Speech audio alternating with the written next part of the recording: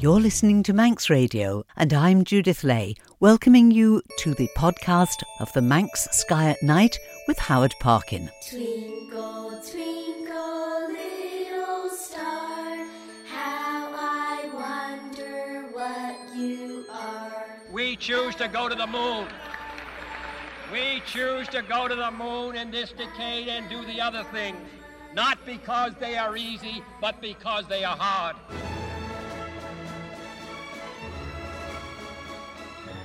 And there we have the familiar theme for the Manx Sky at Night here on Manx Radio.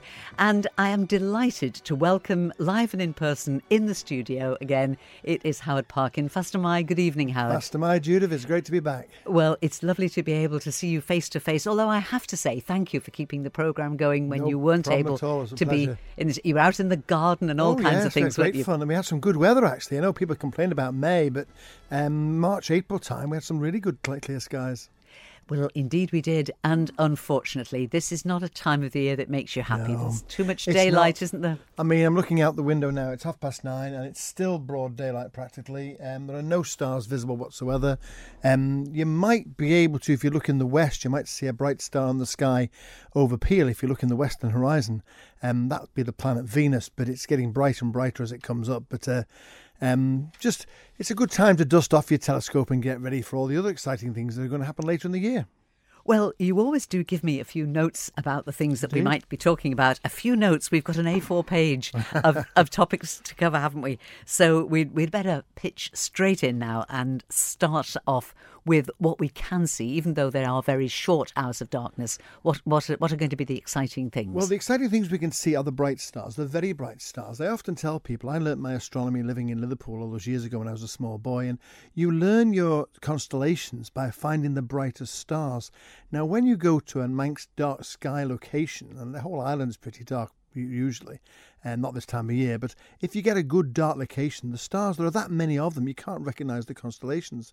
So when it's going dark, around 10, 11 o'clock tonight, for instance, and it's going to be a lovely clear night tonight, just look overhead. Just look overhead and you should be able to see the stars of the plough.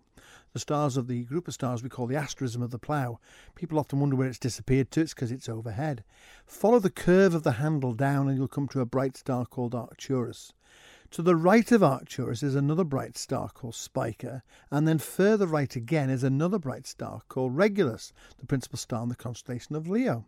And those three bright stars are three of the brightest stars we get to see in the Manx night sky, and you will spot them very easily in the south, roughly when it gets reasonably dark, about 10:30, 11 o'clock tonight. Go out and have a look for them, see if you can spot them. But start off with the plough almost overhead. Follow the curve of the handle down to the star Arcturus. It is in the constellation of Boötes, the herdsman. Then to the right a bit, about 20 degrees or so, to the star Spica in Virgo. And then again another 20 degrees or so right to the star Regulus in Leo. So this is the thing that it doesn't matter what the condition. Well, apart from the fact, apart from times when there's low clouds, there is always something to see. Always something to see. People often think astronomy is, it doesn't change, but it changes all the time. I mean, we had Comet last year. We've got Venus rising in the evening skies, I mentioned just earlier. We have meteor showers, which I talk about quite often. We've even got noctilucent clouds, which we'll come on to in just a moment's time. But there's always something to look for, and there's always the unexpected. For instance, the other night, it was quite uncanny. I didn't actually look this up myself. I was actually, it was a beautiful evening, about 2 weeks ago. It would have been 2 weeks ago, it was the new moon. And I saw the moon, a lovely thin crescent new moon, and above it was a bright star. And I thought, what star's that? I just needed to know, just me, I had to know what star it was. So I went outside to see, and it was one of the stars of the constellation of Gemini, the twins. It was Castor, actually, was the name of the star. And as I looked, there was the space station going straight over. It was magnificent. I knew it was visible in May. It's not visible now, incidentally. We won't see it now till the end of June. And it just sailed across the sky majestically, and I thought, wow, look at that. Beautiful night, bit like tonight, but obviously about 2 weeks ago. And I thought, I didn't expect that, even though I knew it was around that time.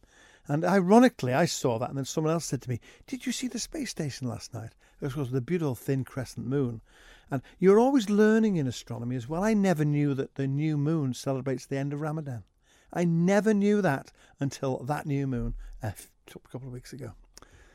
And it is great that you are so passionately interested in a subject that is still changing. I mean, the thing that fascinates me is where we'll be going in the next part of the programme when we talk about space. Because it seems to me that from being a mystery, things in happening in space was a removed mystery. It's now becoming not a commonplace, but something that we talk about so much. So many different things happening. It is, and what amazes me, and there's a famous story by Carl Sagan and another one by Neil deGrasse Tyson, the real eminent people in astronomy. And Neil deGrasse Tyson makes a wonderful comment about we feel small because we're insignificant, tiny little humans on a planet which is small around a small star. But we have the ability to work out how things work. Not always. We have different theories about the Big Bang and all the rest. But we have the ability, humans have this ability, which we'll talk about later. We can fly helicopters on Mars, for crying out loud. How is that? People have the ingenuity and the ability to do it. And it's not just the scientists. I often say, especially when I'm delivering talks on astronomy, I often say it's the engineers. The scientists come up with these fancy ideas. Let's go to the moon, for instance. Okay, what do you want us to build? And they build the rockets, they build the spaceships, the spacesuits, the astronauts are trained and all the rest. Human ingenuity is incredible. And astronomy, I think, encompasses that in a huge way. Well, we won't be tempted to stray onto the subject of what's happening in space because we save that for a little bit later in the programme. And in any case, there's something big and exciting and massive that we've got to talk about now. So there is indeed the E word. The big E word, the eclipse. We have a lunar eclipse. No, we don't. We have a solar eclipse. Thinking of which, I must have a severe go at the newsroom the other day, for they said, we had a lunar eclipse the other day when the moon went in front of the sun. No, that's a solar eclipse. A lunar eclipse is when the Earth's shadow goes over the moon. So I hope the newsroom are watching. Consider yourselves told off. No, we have got a lunar eclipse 2 weeks ago, but not 2 weeks ago, but a few days ago actually, because the solar eclipse takes place on the 10th of June. And this is where the sun is passing between the Earth and the sun. I've got it wrong now, you see. I've got my teeth all mixed up. The moon passes over the face of the sun as seen from the Earth. Now, this particular eclipse, it's a bit of a shame, really. It's what we call an annular eclipse. It's not a full total eclipse. The moon is actually slightly further away than it is normally. And as a result, you get a ring of light or an annulus of light around the sun if you're in the path of totality. I always think it's a great shame because the glory of totality is unbelievable. I've mentioned this before and I'll no doubt mention it again. But this annular eclipse is visible over Canada and Greenland and indeed over parts of Russia. But we will see about a 25 to 27% eclipse from the Isle of Man. It starts in the particularly early in the morning. It starts at just after 10 o'clock on the 10th of June. The maximum obscuration of the solar disk is on about 12 minutes past 11, and the whole thing finishes about 25 past 12. Now, word of warning, unless you have got eclipse glasses or unless you know someone who's an astronomer who can show you how to project the image of the sun, do not under any circumstances look directly at the sun with a naked eye. You could cause severe problems for your eyes, indeed blind yourself. One thing us astronomers are always very worried about, encouraging people to look at eclipses. If it's cloudy, even then you should never stare at the sun because obviously it could cause problems for you. You need to have a solar projection, or better still, a lot of people got these solar eclipse glasses when we had the last eclipse in 2017, which we could see from the island. Dig them out, make sure they're okay, make sure there's no holes in them, make sure they're not damaged, and use them. And have a look for yourselves on the 10th of June. If it's clear, it'll be a great opportunity to see the fascination of this idea of the moon passing between the Earth and the sun, which, going back in ancient history, I could give you a whole program on eclipses, some of the stories about eclipses and how they predicted them and things that went wrong and how they didn't predict them correctly. And it was only way back when Edmund Halley, who discovered the comet, of course, he was the first guy to formally totally say where an eclipse would happen and when. We have a cycle of eclipses called the Saros cycle, which we've known about for centuries, but that is just an ability to predict when there will be an eclipse, not where it will be seen from. It was Edmund Halley who actually proved the time and place and everything else. And now, of course, we know with a great degree of precision exactly when, where and what we're going to see. And you know, Judith, we have an eclipse of the sun every year now, right through till 2029, with the exception of 2024. 2024 we haven't got one, but in 2023 it's going to be about 95% eclipsed. So that'll be a real biggie. So good chance to find your eclipse glasses, and if you can't find some, you've just about got time to get some. I'm actually doing for Manx National Heritage. We did an eclipse breakfast down at the Sound in 2015 for an eclipse we had in 2015, and I'm doing an eclipse breakfast for M&H at the Sound. I know tickets are available from M&H if anyone's interested. I've got a solar telescope which I'm going to be using, and obviously we've got eclipse glasses for people as well. So, but please don't look at the sun directly. Be one, especially don't get children looking at the sun. Much better to watch it on TV, or if you've got the filters, the glasses, whatever, it's okay. But please just be very careful. Questions, Howard. First of all, these eclipse glasses, are they relatively inexpensive? Can you get about £1 a pair? I mean, you can pick them up in bulk for about £1 a pair, but the trouble is now you might be struggling to get them between now and the 10th of June. But don't despair. It would be worth getting some, especially if you've got a family, because that one in 2023, I know it's 2 years off, but that one will be quite spectacular. Yes. So we've got plenty of time to practice. We've also got one in October 22, another eclipse, which is very similar to this one, actually. That's at sunset, I think, from looking at my notes. But the one in 2023 will be, I think, August the 12th as well. So it's, again, it does depend on the weather. I mean, when we did the one in 2015, I can tell you a lovely story about this one, because in 2015, I did this eclipse breakfast down at the Sound for them, and it was cloudy. We did not see a thing until we came out of the restaurant at the end, just as the eclipse was finishing, and we could just see through the clouds the moon was disappearing off the solar disk. I got back home, I said to Sandra, who was in Onken, she said, "Did you see it then? We had a wonderful view here in Onken." We didn't see it in the Sound, and I believe Onken and indeed Ramsey all saw it quite well. But the south of the island, I'm afraid we didn't see it at all. And that's the beauty of astronomy. It's all weather dependent, I'm afraid. Yes, yeah, and position dependent. But if we are going to get eclipses more frequently, then spending a couple of pounds, literally a couple of pounds, on eclipse glasses would be a good investment. A good investment, and you can pick them up. I mean, if you go across to England any time, and you go across to the National Maritime Museum down in Greenwich, or Jodrell Bank, or the National Space Centre, the space shops will sell them. You can pick them up easily, and as I say, they're about £1 a pair. I have got a limited number, which I'll be taking with me, obviously, for the Sound event. Although I understand that Manx National Heritage will be providing a pair to everybody who attends that breakfast. But just be careful. It's a fantastic thing to see, and it'll be all over the news on the 10th of June.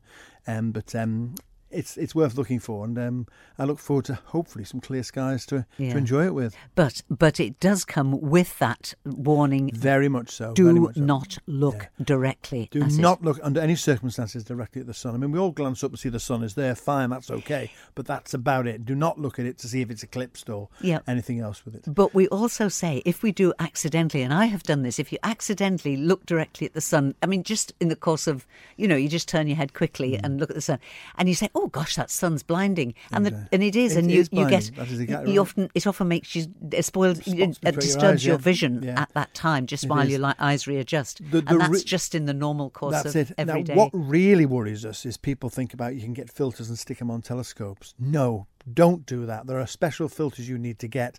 Some people have this crazy idea of putting a filter at the wrong end, and you get all the heat, not just the light from the sun, but the heat from the sun. Don't don't look through the sun directly with any form of optical aid. That is an absolutely no-no under no circumstances. And use professionals to do it for you. The other thing that we learned as youngsters was, like a scientific experiment, how you can start a fire reflecting the rays of the sun. Using a magnifying glass. That's your Girl Guiding, Boy Scouting trick, isn't it? Yeah. And that tells you to be able to do that with a magnifying glass and the sun's rays. Exactly. Shows you. One great thing to do, one great thing you can do, and maybe the school teachers may have this in hand, I don't know, is you can make what we call a pinhole camera. And what you do, get a shoebox, put a hole in one end of the box so the whole box is in the shade, and you'll get a little tiny disc of the sun on the opposite end of the box, which will show the eclipse. That's great fun to do. I've done that many a time with bunches of school children, and that's great fun to do, and it does work. But please, no looking at the sun through a telescope ever, ever, ever, and certainly don't use the naked eye. Patrick Moore summed it up brilliantly. If you look at the sun, you've got two chances, left eye and right eye. And that's it. Bluntly speaking, that's exactly what you've got. It's a sobering thought, but it's the truth, and it's worth bearing in mind. Certainly is. So Manx National Heritage are the people to get in touch with if you would like to go for the breakfast. So go for the breakfast. You get a full breakfast, a talk by me in case it's cloudy, and then hopefully we'll be looking at the eclipse straight after. Right. And that's the 10th of June, Manx National Heritage. On the what's on pages, yeah. What's on Manx National Heritage, you'll be able to book there. And I would imagine that'll be very popular, limited numbers, so people need to... maximum number of 60, I think. So. Yeah, so get in there quickly. OK, right, let's do a music break and then let us go into space, shall we, Mr. Parkin? Right. But I think we have a special song today because we've got Midsummer's Day, which we didn't mention. We might mention that later. Midsummer's Day is in June, of course. The sun is coming. We've got beautiful weather today. We're going to have beautiful weather tomorrow. So what's more appropriate than this particular record? Manx Radio Sundown, brought to you by Spectrum Windows. For the latest door security, keep your mind at peace with Ultrion's revolutionary locking system. Here comes the sun, here comes the sun, I say it's alright. Little darling, it's been a long, cold, lonely winter. Little darling, it feels like years since it's been here. Here comes the sun, here comes the sun, I say it's alright.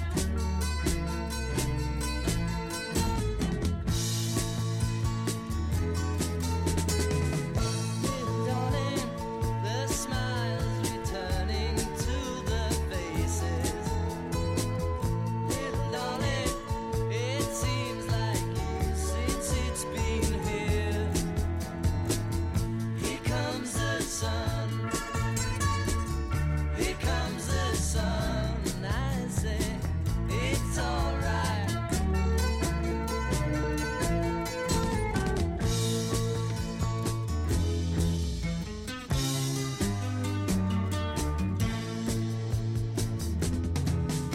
Sun, sun, sun, here it comes. Sun, sun, sun, here it comes.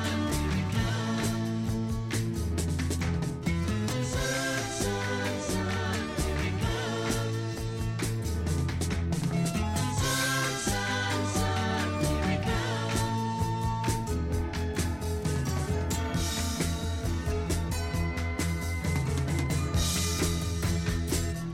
Little darling, I feel that ice is slowly melting. Little darling, it seems like years since it's been clear. Here comes the sun, here comes the sun, I say it's alright. Here comes the sun. Great choice. The Beatles, Here Comes the Sun, back to 1969 for that one.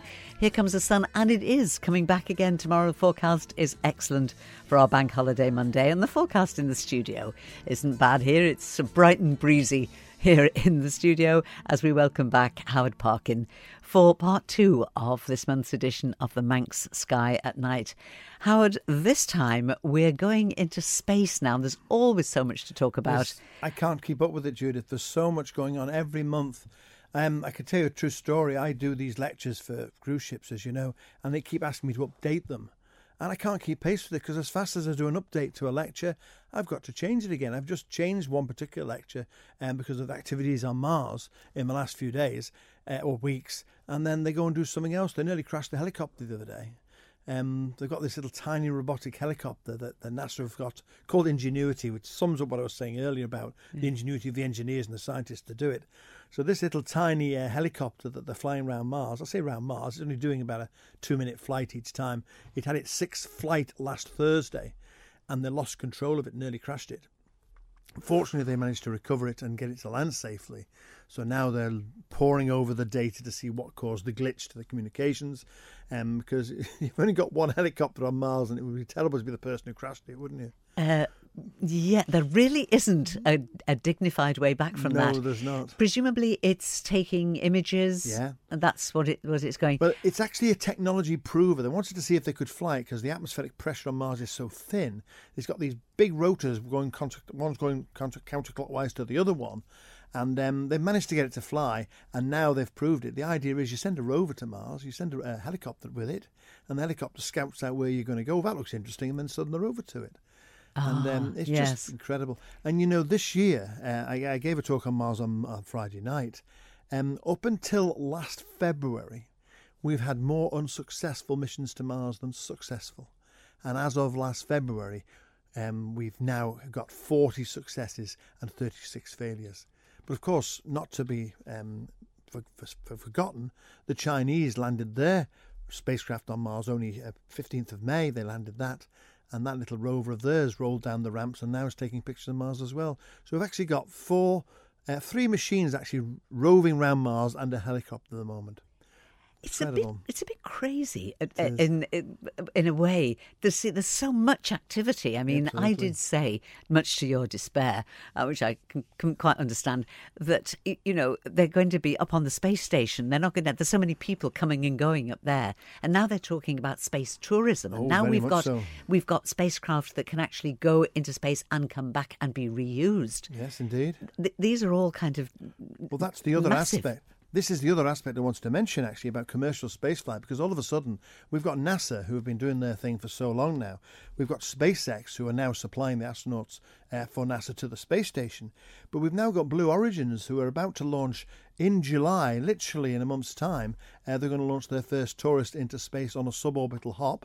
You've got Virgin Galactic and Richard Branson doing his zero-gravity space flights. They did a test flight only last week. And then added to that, you've got the Artemis mission, which nobody seems to have heard about. But the Artemis mission is a mission that they're going to use. Sorry, I got that wrong. It's not Artemis. It's another name. I've forgotten the name of it now. Inspiration 4 mission, whereas somebody has literally hired SpaceX and 4 seats to go into space for a week. And obviously these people have got plenty of money and they can do it. And there's plans to have another space station built, orbited or attached to the International Space Station. When the International Space Station ceases to be needed or used anymore, they're going to separate away from it. You've got a private space station in orbit. There's just so much going on. And the explosion, that's the only other word for it, the explosion of commercial spaceflight is really going to be hitting the news big style in the next few years. And starting with in July this year, I'm sure we'll be sat here at the end of June probably talking about it, at the end of July talking about it. But this mission for Blue Origins on their new Shepard rocket, they've got this space capsule. It's got massive big windows. It's bigger than your studio window here. And there's 4 people pay $250,000 each to go in it. And they have a huge, massive window to look out of. It only lasts 15 minutes, your flight. But hey, you can do it. But well, and there are people who have got the disposable income to do this, who have got $250,000. Well, that's it. And of course, as things progress, as things become more and more common and the technology improves all the time, the price will come down. It's probably going to be too late for me and you, but I would imagine youngsters today, there's the chance of having a private space flight in, 30, 40 years' time is very high. Just like aviation was the embryonic industry 100 years ago. Now we all fly different places. I think space may get the same in 50 to 100 years' time. Who knows? Do you think it's going to take the magic out of it? Because possibly, quite possibly. I mean, the hero worship, I make no bones about it. The Apollo astronauts and the guys, the Mercury astronauts, all those. As a young boy growing up, they were just superheroes to me. Yeah. Nowadays, astronauts are still revered, don't get me wrong at all, but the youngsters, they don't seem to have the hero of people doing things. They're more interested in the film stars and the social media stuff. So, but who knows? It's interesting to kind of pose the question: who's going to be the superheroes of the future when everything becomes a commonplace? Common, yeah. Fortunately, that's not a question that we need to concern ourselves with. Not for us, really. No. So, what about? I'm longing to ask about this. UFOs. Oh, don't you start. I could not believe Manx Radio did a programme on UFOs last Friday. Let me answer your question with a quote from me. UFOs, when the space age started in 1957, all of a sudden flying saucers were spotted everywhere.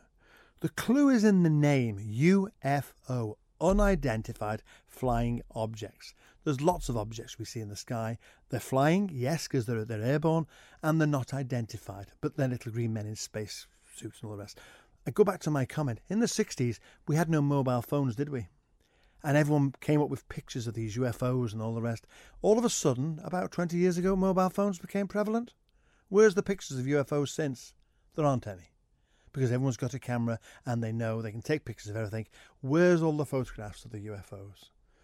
I do believe there are aliens in the universe. There are other species, maybe similar to us, elsewhere in the universe, but they can no more reach us than we can reach them. And all these stories, I didn't listen to the programme on Friday. In personal protest, I refused to listen to it. All these people who have seen things in the sky, if they can't be explained, there's atmospheric phenomena we see all the time. You can see from Peel some magnificent views of the mountains of Ireland that are below the horizon. They're called a Fatima Morgana. It's an optical illusion effect that's caused by a refraction of the Earth's atmosphere. They're seen as UFOs. Lots of things are seen.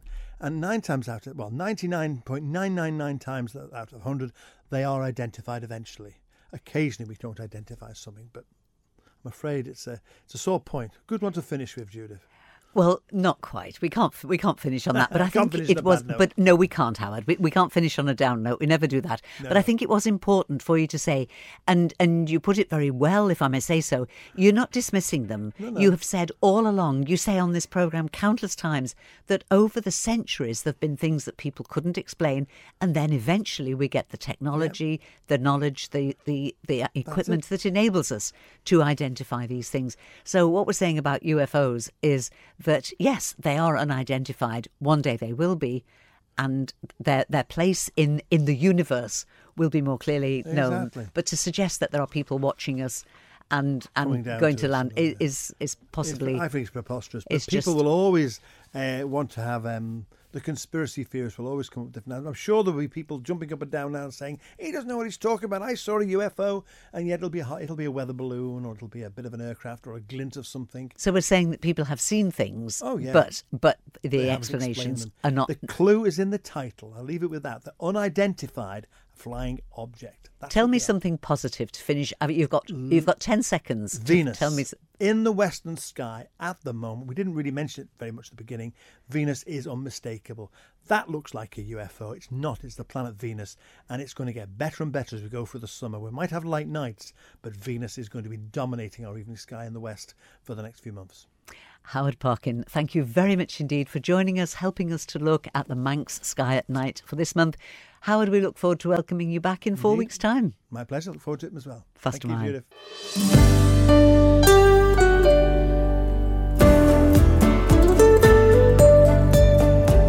The Nation Station, Manx Radio.